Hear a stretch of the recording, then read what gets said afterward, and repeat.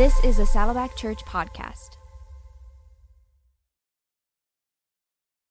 As we launch into this message today, I want to start with a question. And so I want to ask, would you please engage your mind and be a little bit reflective right now? The question that I want to ask you is, do you ever feel incredibly frustrated by your own inability to change? Like there's some area of your life where you feel discouraged, disappointed, you don't want to be that way anymore, but you just keep ending back up in that pattern. Maybe you've told yourself 100 times, I'm gonna quit smoking, or I'm gonna get in shape, I'm gonna go to the gym, I'm gonna eat healthy, I'm gonna drink more water, sleep more, I'm gonna stop cussing, I'm gonna stop yelling at my kids, I'm gonna be more patient. I've got all these different things inside of us that we want to change and do better, but we just can't seem to get there. We depend a lot on willpower to change, don't we? Like if I can just get motivated enough intrinsically, if I could get a good plan together, I can work my plan. But I wonder how many of you would be honest enough to say that willpower, it just ain't cutting it, right? Like it's not enough. And so we end up frustrated with our own inability to change. But did you know that there is so much research these days that is showing us that change is a team sport? Change is not something that we can just approach individualistically, which might be where we go wrong because we are such individualistic kind of people. Even globally, in cultures where they're more community-based, more tribal, there is this rising sense of individualism. And we tend to think that we are much more self-sufficient than we actually are. I want to share with you a bit of research I came across as I was preparing for this message. There was a study done in the United States Air Force Academy that followed a group of cadets from the time they were freshmen all the way through their senior year. Now, when cadets enter the U.S. Air Force Academy, they're placed into groups called squadrons. There's about 30 or so cadets in a squadron, and they're all pretty similar. They're just randomly selected, they get put there, but these squadrons become very close, like family groups, because they do everything together. They eat together, sleep together, they work out together, study together, everything. But what they were noticing is that some squadrons, when it came to physical fitness, really excelled at physical fitness and they had great gains. They showed a lot of improvement, while other squadrons did not. And they were wondering why. Like they're basically living the same lifestyle. Why are some improving and others are not? Well, this research revealed that the determining factor was the least fit person in the squadron. And if that person was highly motivated, and if they were like wanting to get more fit, then the whole squadron would kind of rally around them, and this squadron would see great gains. But conversely, if that least fit person was like unmotivated, kind of critical, maybe apathetic when it came to physical fitness, it was contagious to the whole group. And so that squadron would not see the same kind of gains physically as another squadron would. I want to read to you a quote from the guy that wrote this article. His name is Brad Stulberg, and he says, "So much focus on behavior change and performance focuses on the individual. Yet that's only half of the story. Working to build a better self almost always means working to build a better community or tribe with which you surround it. This concept holds true whether you're trying to get better at running, painting, writing, making music, parenting, or coaching. And for our context, I might add in there, or growing in Christ-like character. It also holds true if you're trying to quit smoking, adhere to a healthier way of eating, or start a new exercise program. It's true if you're a beginner, or if you're on the verge of becoming world-class. In other words, listen to this, the people with whom you surround yourself have an enormous impact on your life. In many ways, they shape it." Those are some really strong words. You might be familiar with the very popular quote that says that you are the average of the 5 people that are closest to you. I think I first heard that quote when I was a stay-at-home mom homeschooling my 3 little kids, and I was like, oh, that makes sense. I am the average of the 5 people I spend the most time with. That explains a lot about the way I'm feeling right now. And it's true that those people have a huge impact on us, but it's not just those people that are closest to us. We're also heavily influenced by other sources as well. You're influenced by people that you interact with casually at work. If they're critical, it's rubbing off on you too. We're influenced by the communities that we live in, social norms. We're influenced by what's going on in the media and in social media. There are all kinds of influences that are having an effect on us, the tribe around us. And so if you are feeling a little bit frustrated by your own inability to change, might I suggest that it could be that we're approaching it the wrong way. We're thinking that we can go at it alone, when actually the tribe around us is shaping our trajectory. Our tribe shapes our trajectory. If you want to get to a certain place in your life, if you have some goals, if you have some things about yourself that you want to grow, that tribe around you, it's shaping the direction of your life. And this is not new information, right? This is something that our moms started teaching us when we were 12 years old, to say, hey, your friends are having a big influence on you. So you gotta choose your friends wisely. I know your mama taught you, my mama taught me, and I am sure trying to teach my kids that truth. But if you go back even further than that, 3,000 years ago, King Solomon told us this when he said that he who walks with the wise will grow wise, but a companion of fools suffers harm. So all of this scientific data and this research that sounds so smart, it's really only serving to support what Solomon told us 3,000 years ago, that if we want to become more wise, if we want to grow, then we need to surround ourselves with people that are like-minded. Another way of saying this is that what is in other people can get on you. What's in them can get on you. So you've experienced this before. If you interact with someone and they're really gossipy, they've just got that gossip inside of them, man, that gets on you. And maybe later you notice that you're talking about people in a way that's not honorable, and you're like, what happened? Well, what was in them got on you. And we have to be careful, because what gets on us can then get in us. And so if you are interacting with a person that's very negative, and everything in life has this negative point of view, that can get on us. It's true if someone is deceptive. It's true if someone's positive. It happens both directions, for good or for bad. What is in a person can get on us when we interact with them. And that's why it's so important that we are thoughtful and reflective about the people that we are being influenced by.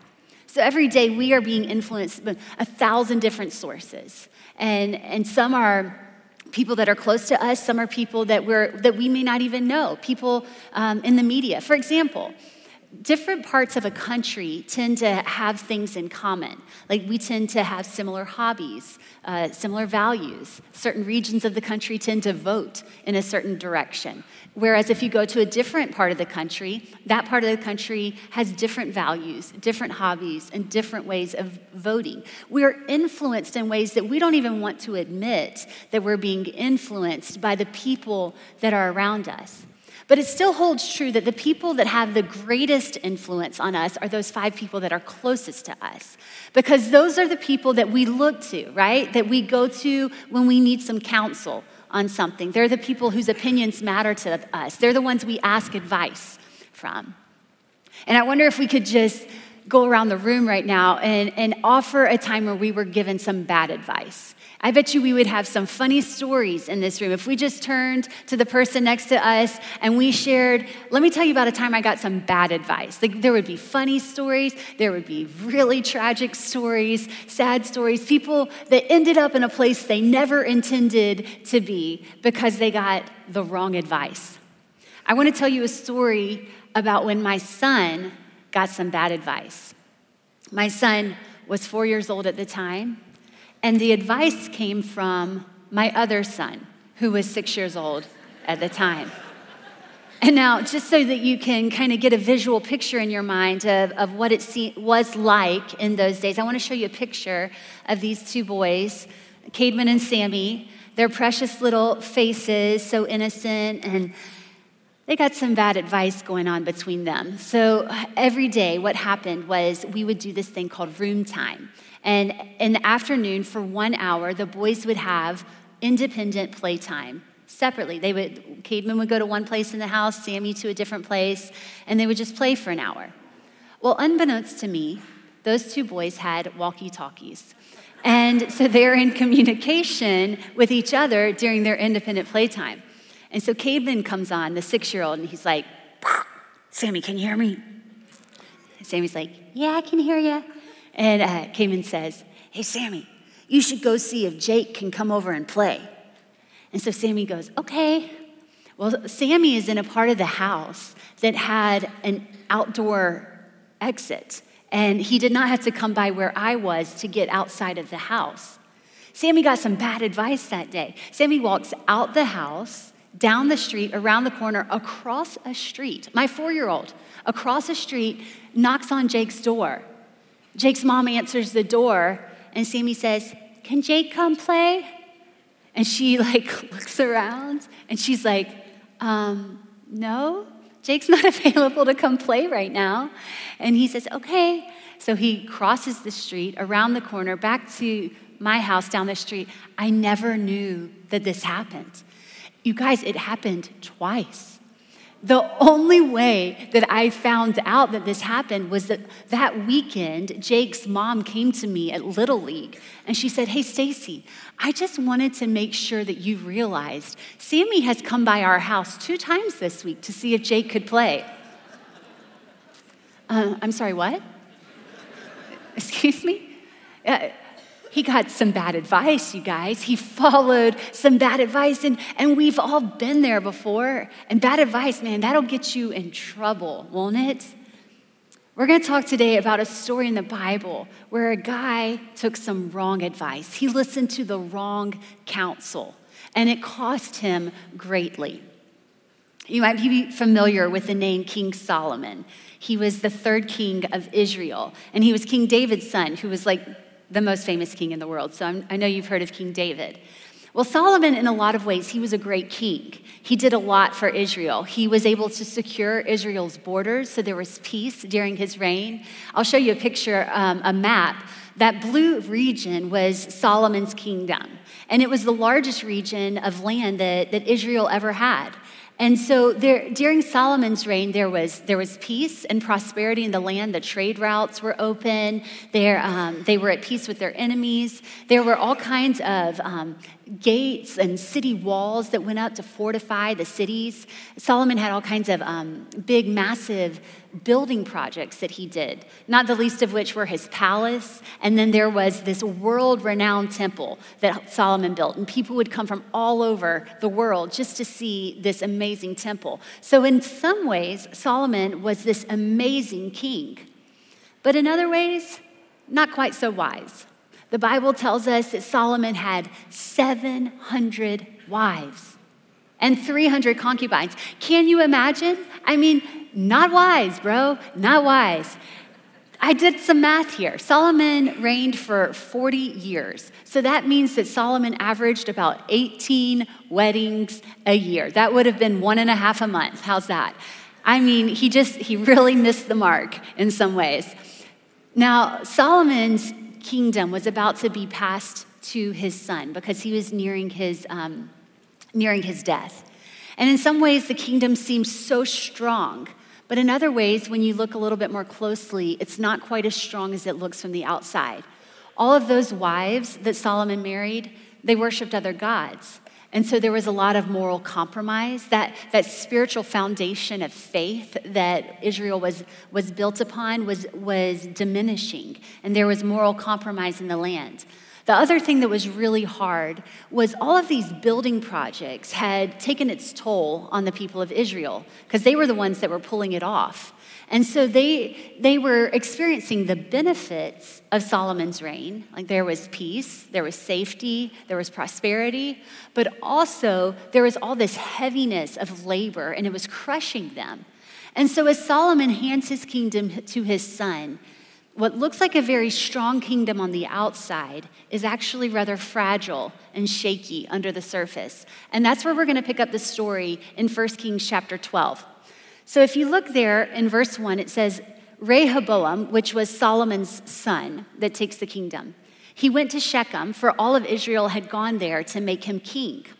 When Jeroboam, son of Nebat, heard this, he was still in Egypt, where he had fled from King Solomon, and he returned from Egypt. Now, we're just going to stop there for a quick second because there are two names, and they're very confusing because they're weird names, Rehoboam and Jeroboam, and unfortunately, they rhyme, which makes it even harder to keep them separate. But we already talked about Rehoboam. He was Solomon's son. He becomes the fourth king of Israel. Now, Jeroboam is not related to them at all. He's from a different tribe, but he was a great leader. The Bible calls him a man of standing. And Solomon had taken note of Jeroboam when he was the king, and he saw what a great leader he was, and he put him in charge of a huge labor force. Now, Jeroboam became a bit of a threat to Solomon, though, because a prophet prophesied over him that one day he would be the king over 10 of the 12 tribes of Israel. So obviously Solomon doesn't like that. He tries to have Jeroboam killed. Jeroboam flees to Egypt, but now he's back. And he is a great leader and a great threat to Rehoboam. And so in verse 3, it says, so all of Israel sent for Jeroboam, and he and the whole assembly of Israel went to this new king, Rehoboam, and said to him, your father put a heavy yoke on us, but now lighten the harsh labor and the heavy yoke that he put on us, and we will serve you. So Rehoboam answered them, go away for 3 days and then come back to me. So the people went away. Now, King Rehoboam consulted the elders. Can you just circle or underline that phrase, the elders? Because that's really significant. He consulted the elders who had served his father Solomon during his lifetime. How would you advise me to answer these people? He asked. So far, so good. King Rehoboam has gone a good track. He is presented with his first problem as king of Israel, his first major request and decision. And he knows he doesn't need to make this decision hastily. And so he says, give me a few days to think about this. And then he calls in the elders to give him some consult. He says, what do you guys think we should do? And this is the advice that they give him. They said, if today you will be a servant to these people and serve them and give them a favorable answer, they will always be your servants. They'll always be loyal to you.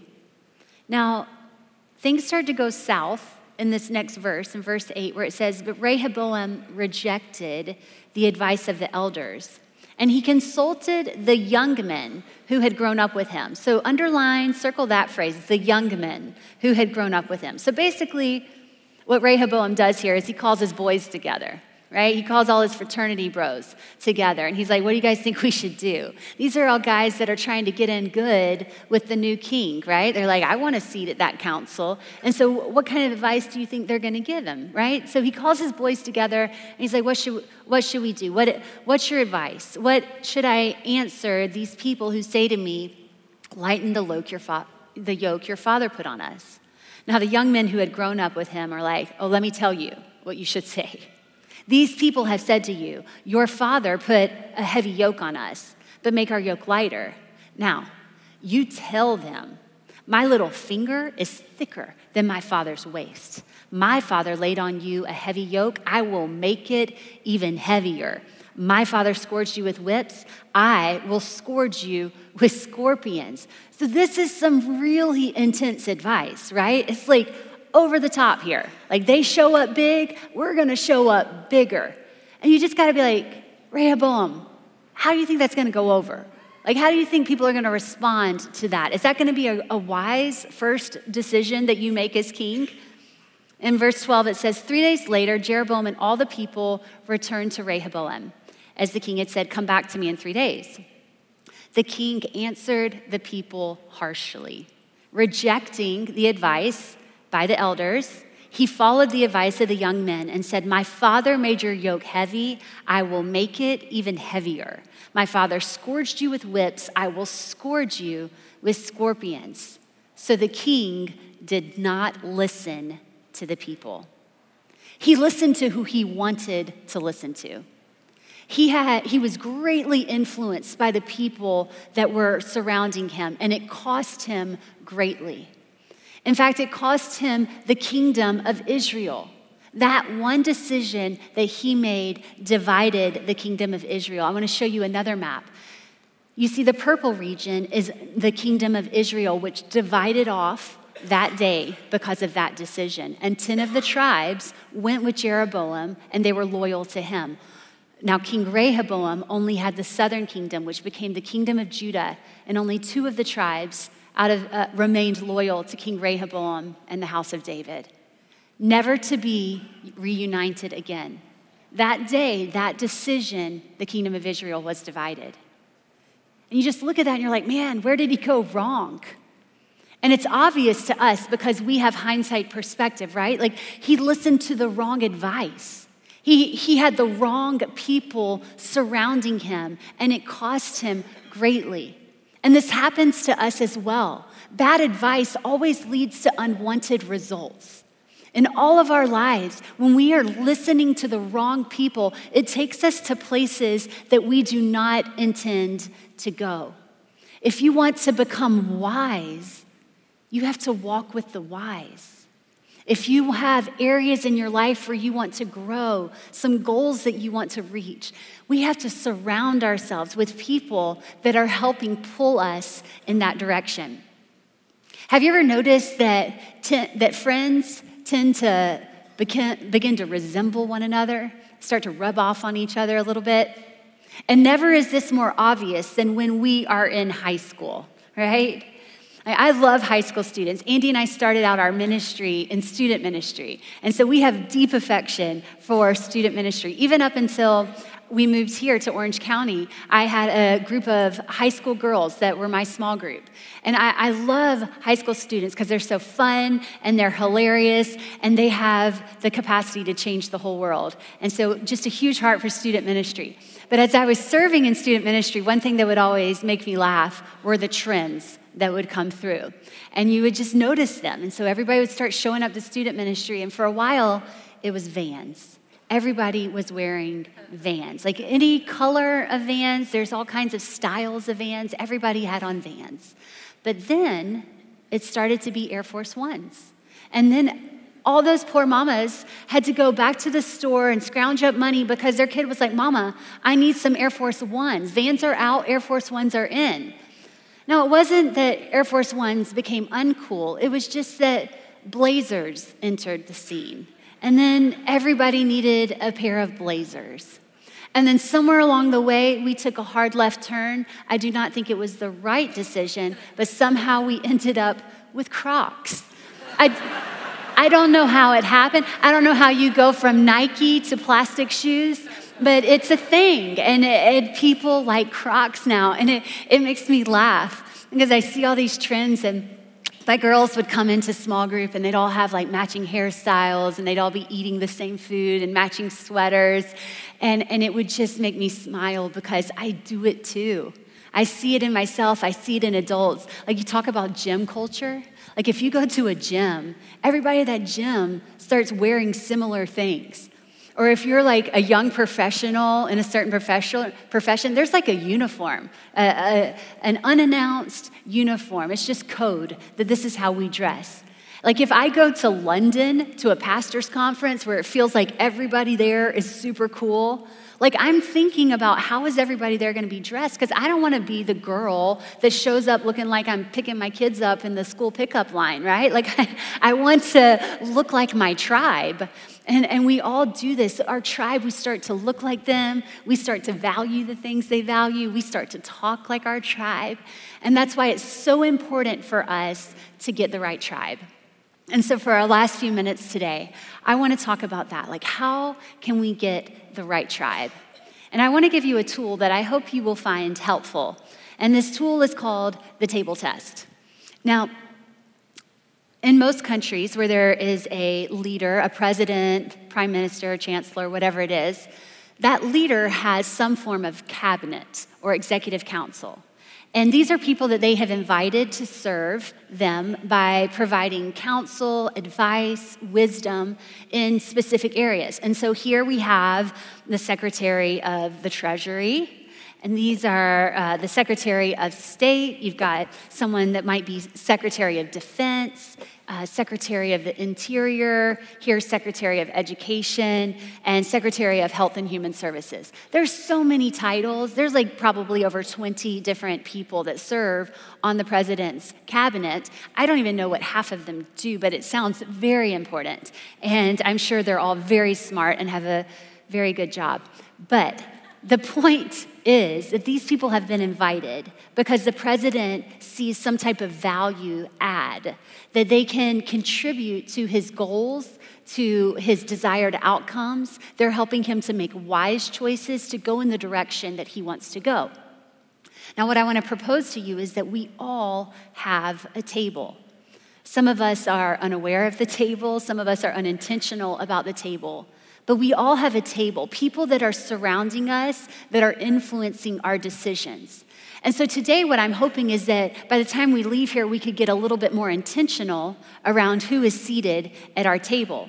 For example, some of us would really benefit from having a Secretary of Financial Peace in our life, right? Like we just need some help to get back on the right track. And let me tell you, the guy at your table that you invite, you don't want it to be your friend that's $50,000 in debt giving you advice about your finances, right? You got to be intentional about who you invite to sit at your table.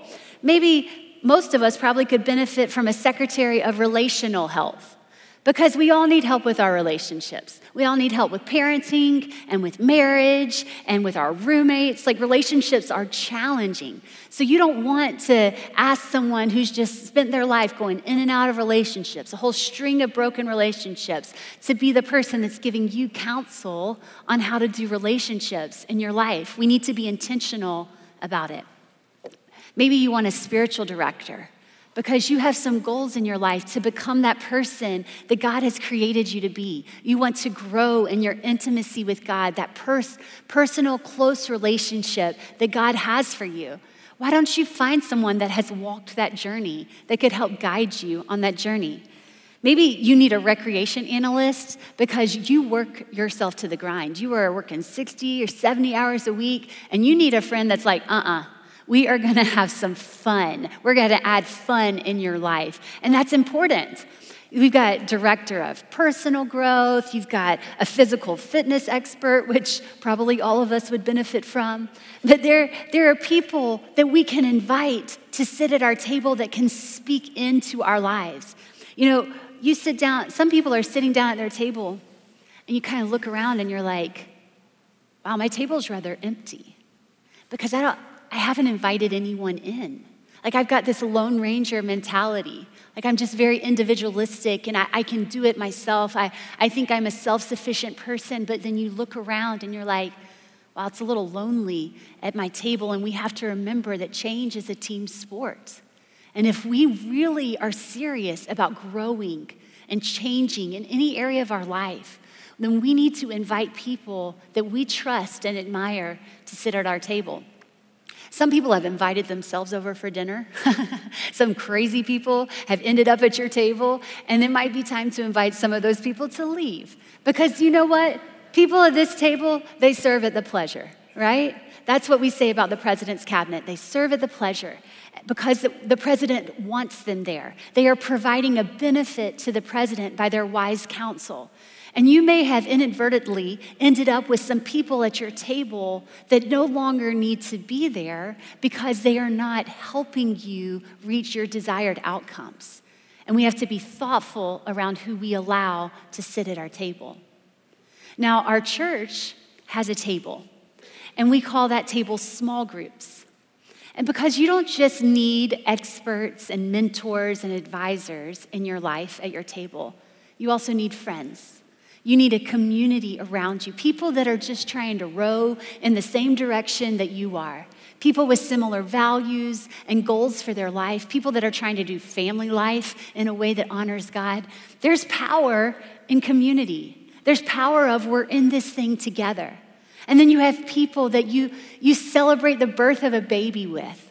and people that you can go to when you need advice on a business deal or on a parenting situation that you're up against. You need people in your life that will surround you when you walk through a crisis or you hit up against some grief in your life. Every week or very often we talk here at Saddleback about let's get in a small group. Everybody join a small group, get your community. And there are so many reasons why people don't choose to do that. We're very busy. Our lives, we have a lot of different things pulling at us, a lot of different priorities. Some of you may be more introverted. Some of you might just not feel the need for that in your life. But let me tell you when you're going to wish you had a small group, a tribe that surrounds you. It's when you go through a crisis. Let me tell you the story of a precious couple in our church named Betty and Greg Hopkins. Betty and Greg were deeply invested in the same small group for 17 years. And they not only have done Bible studies with this group, but they do all kinds of fun stuff too. They share meals together, and they will go on trips together, camping trips, fishing trips. They've even served internationally on mission trips together. And so these people are deeply connected with one another. They've got some miles under them, and they know each other's families and their situations. Well, one day, a few months ago, Greg got up early one morning to go fishing, as was a tradition for him. But that day, Greg never made it out the door. And a couple hours later, when Betty woke up, she found him there, and he was already gone. And before Betty even thought to dial 911, she thought to call her small group, because these were people that she knew would rally around her. So she calls someone from her small group, who then called everyone else in her small group. And about the same time that the paramedics and the police were arriving, also her small group was showing up, one couple after another couple after another couple. And they said, Betty, we're not going to let you walk through this alone. We are your family. We will surround you right now. We're going to help you make every difficult decision that you don't know how to make. We're not going to let you be alone in this. Actually, Betty went and lived with a member of her small group for the next 3 weeks, and they fed her, and they reminded her to take a shower and to get out of bed every day. And they said, Betty, we are in this with you. We are your family. That's the power of having a tribe. And that's what we want for each of you. Not that you would have to go through a crisis like that, but on the day when crisis inevitably knocks at your door, that you would have a tribe that surrounds you. People that know you and that you know them. People that want to show up for you in those moments. That's the body of Christ. That's how God designed life to work, that we would have relationships with one another. And sometimes I need to draw from your strength, and sometimes you need to draw from mine. Because when we're in relationship with one another, I'm strengthened by your strength, and I'm held accountable by your love and your concern for me. And I'm motivated to be the best person I can be because I know my life is having an impact on yours. That's how God designed life to work. We were never designed to be independent.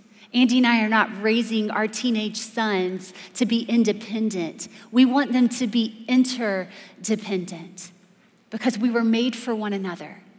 We were made for community, for supporting one another through a tribe. We all have areas in our life where we want to grow, areas where we're not satisfied, where we feel discouraged and defeated because there are things that we want to change about ourselves. But we need to remember that change is a team sport, and the people that we surround ourselves with are having an enormous influence on our life. So as we conclude today's service, I just want to walk us through a few moments of reflection, a reflective exercise. I want to ask you 3 questions. And maybe you would just open your heart to the Lord right now and say, Holy Spirit, would you speak to me directly about my tribe, the people that are at my table? Because I want to hear from you. The first question is this: who is currently seated at my table? And maybe right there in the margins, you would write down some actual names of people. And can we just be honest here? Like, write down the names of the people who are actually already seated at your table. Maybe you've got some great people that surround you.